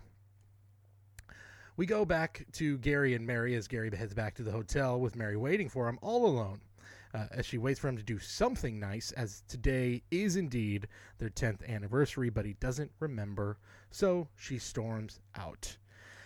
Back at the studio, Walter and Gary argue about why they came to LA in the first place, and Gary finally realizes the gigantic mistake he's made when he remembers that it is he and Mary's anniversary as he bolts out and goes to get her back at Small Town. Meanwhile, the Muppets are on a mission to kidnap Jack Black. Oh, they do so successfully thanks to, of course, it's Piggy leading the way, so it's got to be a kung fu montage. Everything about this scene is insanely silly. Kung fu montage, Swedish chef doing flying karate kicks, and Jack Black the entire time wearing a goofy motion capture suit as he yells, I haven't put all my balls on yet. Great stuff. Great stuff by everyone involved. Academy Award winning, deserving sort of stuff, Great stuff. Yeah. Gary heads back to the hotel, but Mary has already headed back home and left a note asking simply, is he a man or is he a Muppet? As we get the song, the Academy Award winning song, Man or Muppet. It really is a great scene. It really, really is. Really funny, and everything about it's great. I feel like that they go like a couple in a row where, Chris Cooper, like, the first time you see it and he starts rapping, you're like immediately like thrown. You're like, whoa, like what the hell's going on right now? And I feel like this one has the same thing when we see Jim Parsons show up as... Oh, totally. As a human Walter. Yeah, and at this point, Big Bang Theory is like fully in stride. Oh, yeah. So like people, even if you don't watch Big Bang Theory, which I don't, I know who Jim Parsons is. Yeah. And it's like, so seeing him show up out of nowhere, like, oh, he's like the man version of Walter is so funny. It is really funny when he shows up. And also spot on. I was like, oh yeah, that is a human Walter there, isn't it? Everything about this is so funny. One, it's a great song. And two, just the little breakdown too, where they're at the piano side by side. Where you got the Jason Segel Muppet Man. Oh my God, it's so funny. They gifted him the puppet after the production was over, as they should. Yeah. My favorite part is Jason Segel doubled over in the rain. Just, am I a Muppet Man? I'm a Muppet Man. It's so funny. It captures. I think it's good too because it has the feel of like a silly Flight of the Conchords number, but also there is heart to this song. Like there really is some like actual heart and emotion to back all this up. No, if these lyrics were completely different, you could easily slot this into an actual serious musical. Yes, and like and make a strong ballad out of it. It's just that it's he's saying, "Am I a Muppet or a very manly Muppet?" Or it's so silly, but yeah, it's legitimately like. It's a great moment. Both of them figure out exactly where they need to be at the end, that Walter is indeed with the Muppets, and that Gary needs to go off to the love of his life and make up to her what he's done. But right in the beginning when he goes like, on my reflection. Oh yeah. It's so funny. There's just little silly moments like that are just so great. Yeah. Great moment, great song, and everything now seems to be both of them have their mindset of where they need to be. Meanwhile, the Muppet Gang head to Kermit's and say to celebrate the good news, they have a celebrity host. They captured Jack Black. This is the best, where Kermit's like, what? No, you can't do this. And then, of all people, my good buddy Lou Zealand says, it's okay because celebrities aren't people. Yes. Of course, it is New Zealand way. And then that's where Kermit's like, all right, I guess you're right. All right, let's do it. The show's back on. So they head to the Muppet studio. We're all good to go. The show is about to begin. But the theater has exactly one audience member. That would be Hobo Joe, played by Zach Galifianakis, who's there with a trash can that's got a fire in it. I love that they're just like, oh, you got one guy, and then he's like, oh, everybody always forgets about old Hobo Joe. It's so stupid. I love it. Nevertheless, they kick things off. The Muppets show theme and the telethon is on. Things get off to a bit of a rocky start. Gonzo tries to knock a bowling pin off of Jack Black's head. The ball gets stuck in his hand. But we cut to audiences' homes, and they seem to be loving it and laughing and seem to remember exactly why they love the Muppets in the first place. As the first call comes in for the telethon, and people start to enter the theater. After more Muppet shenanigans, like I do love the Fozzie's terrible jokes with Jack Black's just like, oh God, it's the worst. Like, it's not even funny. And then everyone's just cracking up at his misery. Yeah. The money starts rolling in. The theater starts to get packed, and then we even get celebrities who come by and like, yeah, I guess we were supposed to be here for something. Like Whoopi Goldberg, Selena Gomez show up to answer phones for the telethon. Kids from Modern Family. That's right. I do like his line where he's like, are you a Ninja Turtle? Like, Yeah. yes, I am. Unfortunately, not everything is going as smooth as Walter, still not knowing what to do for his act, gets stage fright and runs through a wall when Scooter tells him that he will be next on stage. But then the Muppets do keep things rolling with a couple of popular songs, as they can only do. First off, a barbershop quartet version of Nirvana's Smells Like Teen Spirit. Yes. The best. Jack Black, like, you're ruining a classic song. Yeah. It's very, very funny. And they put the hot towels on his head, and then he's got a very small, shrunken head. Great stuff. And then Camilla and the Chickens perform CeeLo's hit song, Cluck You.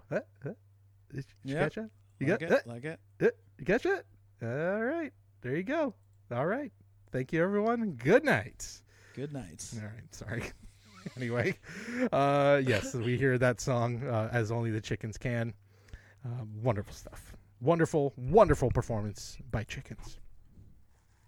All the while, Tex and his henchmen watch from his mansion. I believe this is also a part, the part that makes me laugh so much is Tex fencing with Bobo.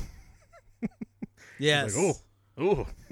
Just like his big, just like got his me body again, just, sir. Yeah, that's so funny to me.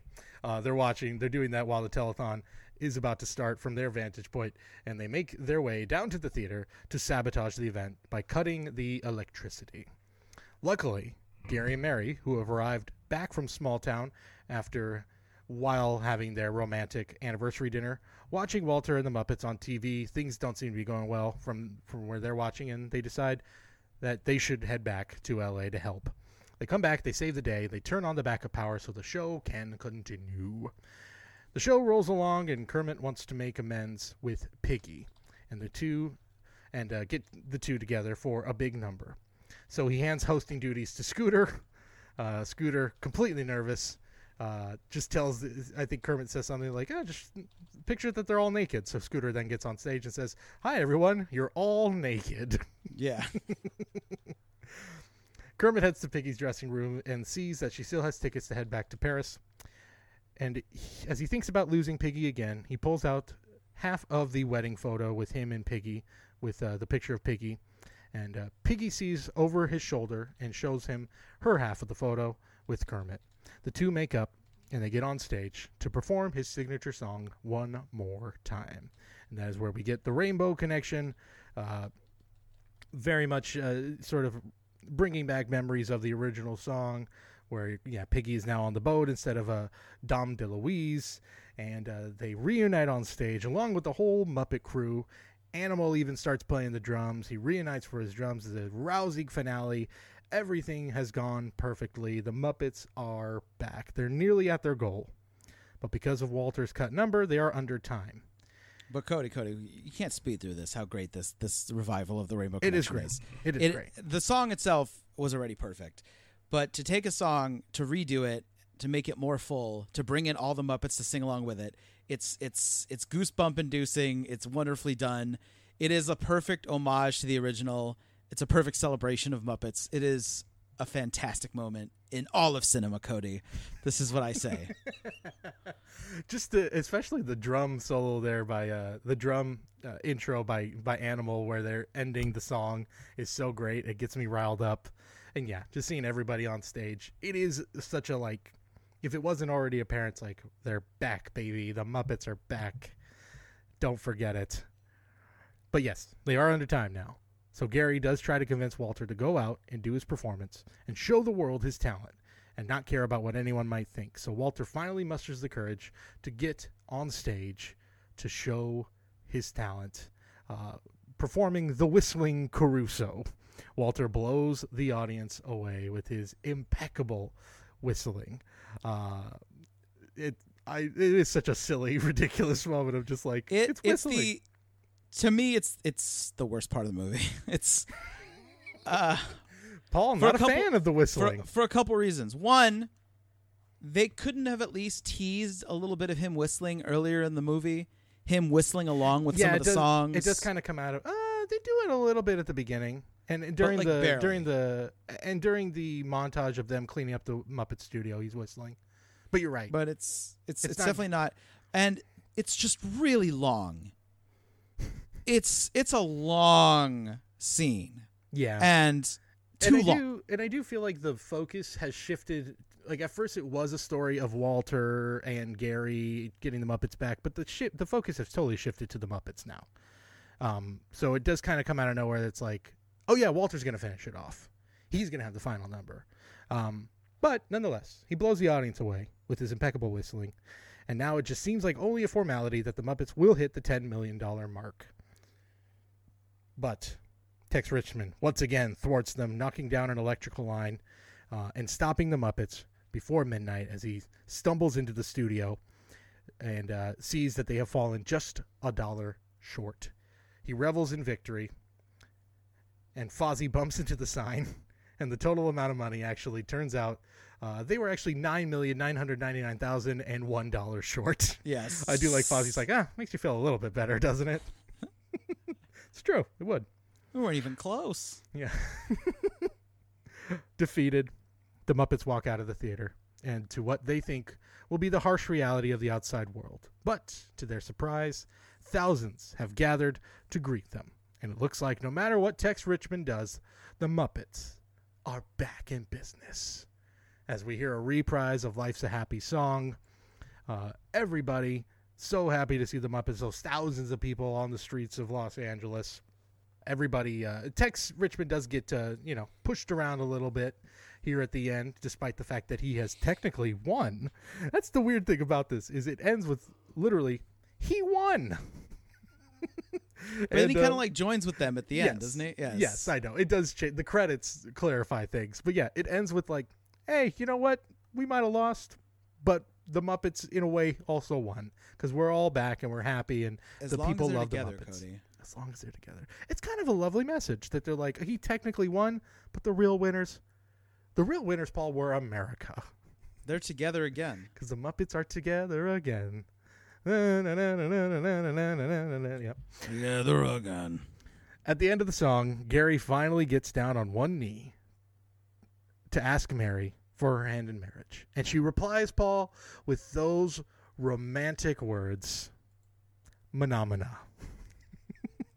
As now the credits start to roll and we get another classic Muppet bit, Menomina. And we do see Tex yelling at the Muppet saying, yes, what are you celebrating for? I own you now. I own your name. I own the theater. Luckily, the bowling ball that's been stuck on Gonzo's hand finally flies off and knocks Tex to the ground and results in him having a sudden change of heart, not at all related to the head injury that occurs, and he gives the Muppets their name and the theater back as an act of goodwill. And, of course, we see all the celebrities doing Menomina and all that. We also see Kermit and Piggy taking some time alone to rekindle their love, something that she has let every single major entertainment outlet know, as they are all stomping at her door, knocking down her door to get pictures of the new happy couple. So there you have it. The Muppets. To end our Muppet month. Of course, many more Muppet celebrations to come. Maybe during Christmas time we will be talking some Muppets, which I wonder which one. Treasure Island? Yeah, Muppet Treasure Island, everyone's favorite Muppet Christmas movie. Exactly. I think this is in the post Henson Muppet movie catalog. Where would you put this with Christmas Carol? Because I feel like this and Muppet Christmas Carol are probably the two best of the post. Oh, I really Jim like Henson. Muppet Christmas Carol. I really, really like Muppet Christmas Carol. I think I still might rank Muppet Christmas Carol above this one. Yeah, and it does have a lot of the original Muppet crew still there, so it does, even though it is post Jim Henson, it still very much feels like a Henson production. Even despite that, just Michael Caine is so fucking good in it. Yeah, Michael Caine's really good in it. Really, like insane how good he is for just a silly, fun Muppet movie. Yeah, like he's put fantastic. in like an actual Dickens performance in a Muppet movie. Yes, that's why it's so great. Yeah. Is that you have the silliness of the Muppets with genuinely good acting and heart, and yeah, it's great. Yeah, can't wait to talk about that one. But watching him almost cry, yes, for the death of a young frog puppet, it's just like it's unbelievable. It's why Michael Caine is one of the best. Michael Caine. Fantastic. Yeah, but this one definitely more, it felt right to finish with this one after those original three, because this very much feels more in the vein of those ones rather than the Christmas Carol, Treasure Island. Again, those more were just retellings of stories, whereas these, your classic Muppet movie formula. But, classic. Paul, enough delaying the inevitable here. It is time to crown our champion of our Muppet Madness. All month long, we have been picking from a bracket of 16 of the best Muppets, of the top Muppets. And wouldn't you know it, we're down to our final.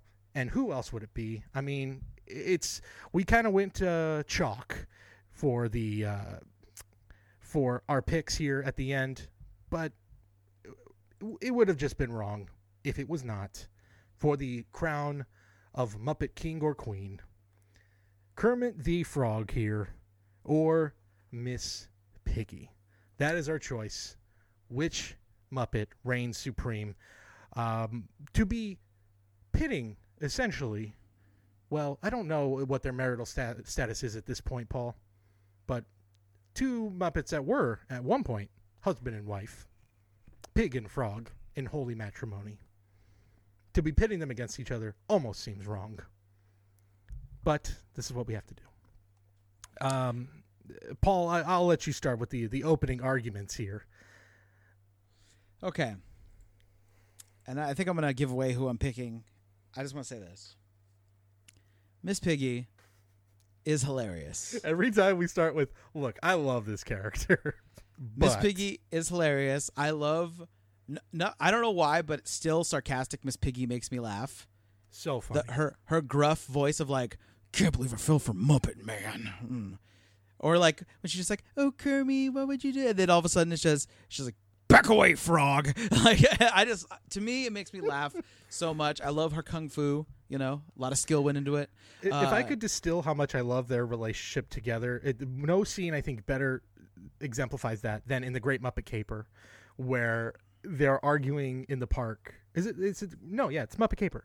And then Kermit even says like, Piggy, you're overacting. That whole scene, and then they start bickering again. It's so fun because they go back and forth with like their relationship works, both breaking the fourth wall and not, and it's so. No, funny. That's in Manhattan. Is that in Manhattan? Yeah, because this is when she's confronting him for hanging out with that girl.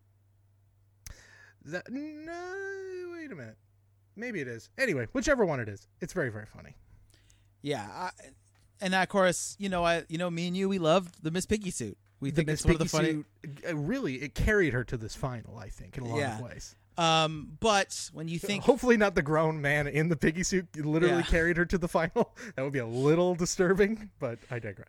But when you think Jim Henson, when you think Muppets, there's one face that pops up on the logo. There's one face that we all think about.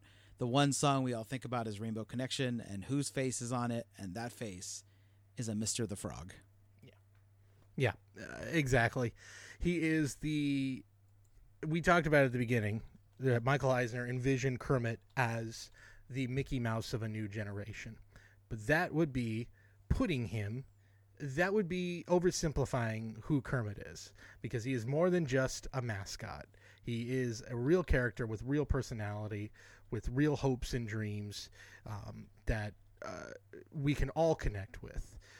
That, again, the rainbow connection, a sort of somewhere over the rainbow. We all can connect with that idea. Dreams and hopes of becoming stars. And not only just him. Here's the other thing, too. It's never, ever just about him. It's always about Let's bring my friends along. It's we, and I know that there's even Piggy would say, but what it's always the them. It's what about us, which is true. There is that too, but I think Kermit also always remembers. He's a very selfless person, is what I'm trying to say. Also, he's the every frog. He is the every frog. He's also really funny, and he just can do it all. He can sing. He can ride bikes. He can dance, and like you said, Piggy is a gem, and Piggy, and in a way, Kermit is not complete without Piggy, and Piggy's not complete without Kermit. But the frog got us here. The frog told us where we'll find that rainbow connection. It's Kermit. I know it's almost like so anticlimactic after an entire month of trying to pick the best Muppet. Who else were we going to pick but Kermit the Frog? It's the frog who is our winner of our Muppet Madness. I think for the next one, if we do another Muppet bracket, we'll do an alternate Muppet bracket of best secondary characters, which almost is a more exciting one because I think there's more chance for wild cards and upset in that one, whereas this one, we all kind of knew where this was heading to. We all knew there might have been a couple of upsets along the way, but it was going to always be frog versus pig with the frog taking it at the end. But maybe next time we'll actually put Janice and Dr. Teeth and Lou Zealand and all those characters into one secondary Muppet bracket, and things will get real chaotic. Did we get a Janice talking about being naked in this movie at all? No, unfortunately, that's a little too risque for Disney, I think. Nope, should have been in the movie. That's my second criticism. The whistling and no Janice talking about having no clothes on. You got to keep that continuity. Clearly, Janice she's a free spirit. She's a free spirit, and I think they reined her in a little too much. Let Janice fly. Let Cody her spread those wings and fly. I'd hate to get all QAnon on you. Is this QAnon? But there is a Muppet conspiracy about this movie. Yes, give me. There's a you might recall it's a very merry Muppet Christmas movie. Mm-hmm. It was a television special in 2002. It has been said that this movie directly rips off that special. Really? So I will present to you the case for which you should be the judge, I guess. I mean, okay. I have ideas behind some of this, but I want to see what you think. So the Muppets have to raise money to win back their beloved stage here. They have to save their theater from antagonists with villainous names. Rachel Bitterman owns Bitterman Bank and Development, as opposed to, of course, like Tex Richmond, who owns Richmond Oil. Right. The villain wants the theater in order to replace it with a more lucrative venture. In the movie, Bitterman plans to turn the theater into a trendy nightclub that sells watered-down drinks, Club Dot. Of course, Richmond for the oil. Right. Bitterman changes the only copy of the contract to force a default on the Muppets' mortgage. So instead he buys out the mortgage. Right. A character outside the group overhears the villain's plan and informs Kermit. Okay. Pepe reaches out after being underneath the chair and listens to Bitterman talk about the plan. Oh. Okay. Bunsen calculates that they will have enough money to pay off their mortgage if they all forgo their salaries for a year. The Muppets must raise money to save the theater. An outsider and admirer of the Muppets, dressed in a bygone-era attire, becomes concerned with the Muppet situation and steps in to motivate Kermit.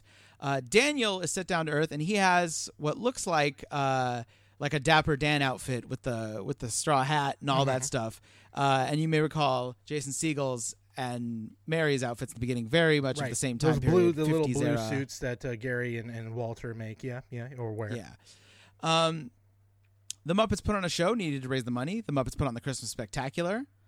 The Chickens, clad in sequins and feathers, perform a clucking rendition of a current pop song, Lady Marmalade. Okay, what the hell? Yeah.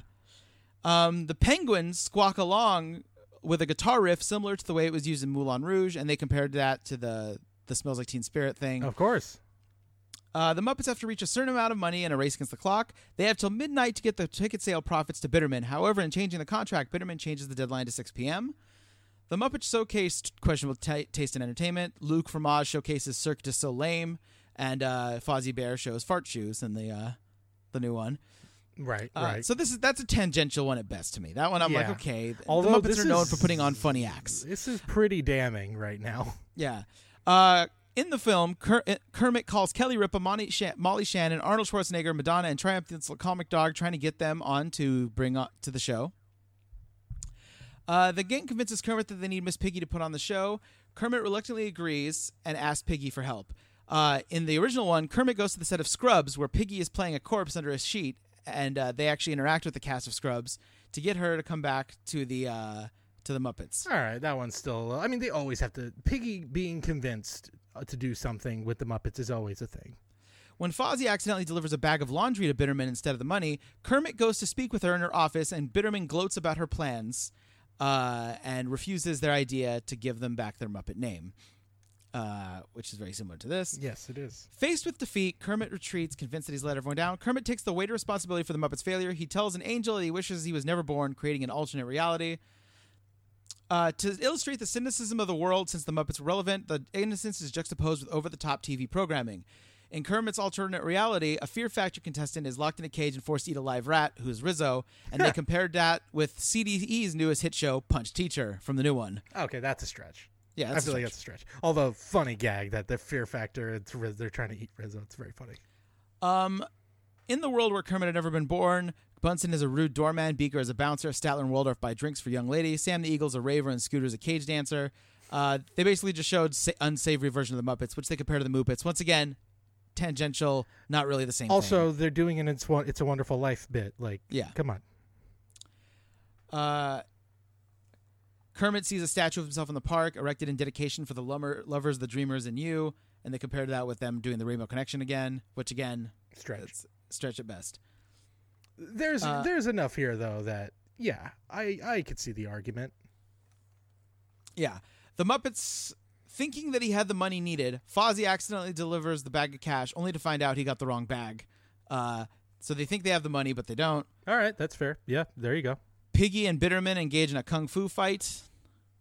There is kung fu, but there's always kung fu. But I think they're also talking about the confrontation, like Uncle Deadly confronts Richmond, and yeah. Right. Pepe goes behind Bitterman's back to secure historic landmark status for the Muppet Theater. So one of the villain's henchmen turns against him. Yeah, okay. The Muppets are unable to meet their goal, but they emerge triumphant anyway. Although Bitterman still owns the theater, it can never be destroyed or modified because Pepe is registered as a historic landmark. One of the ones they put is Whoopi Goldberg appears. That to me just makes me laugh. That's funny. Again, Whoopi Goldberg appeared in a lot of things, in a lot of cameos for that era too. So not that crazy. Yeah. So that's the Great Muppet Conspiracy. Well, I wasn't in, but then the moment you said Whoopi Goldberg's in both, well, now we know the real perpetrator. This is all Whoopi's doing. There are some specific. Oh no, there's a lot there. Yeah. That I'm like, oh yeah, that's actually a little that's a little damning. That's a little concerning that it's that close. I would also say things happen like this where you don't even realize you're imitating things. Like it's not like, although Siegel's a huge Muppet fan, so you would imagine he probably saw it, but the cultural footprint that the Muppet Christmas special television special had compared to a lot of their other stuff, not very big. Yeah. So for it to kind of go past him and not realize it is not the craziest thought. You know, not everything's a conspiracy theory. Sometimes life's just weird and random, and that's okay.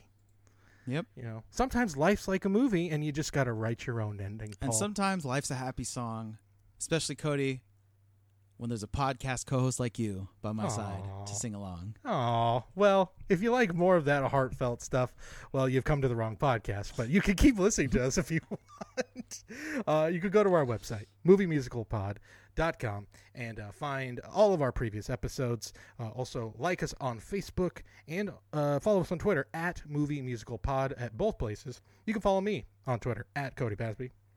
Everything is great and everything is grand. At the Paul Ponte on Twitter is my hand And you can follow me on there, and you can also go to paulponte.com for my photography and other podcast projects. And until next time, we will be closely watching the moves of Whoopi Goldberg and the Muppets together and see what conspiracy lies ahead. But until then, I'm Cody Pasby.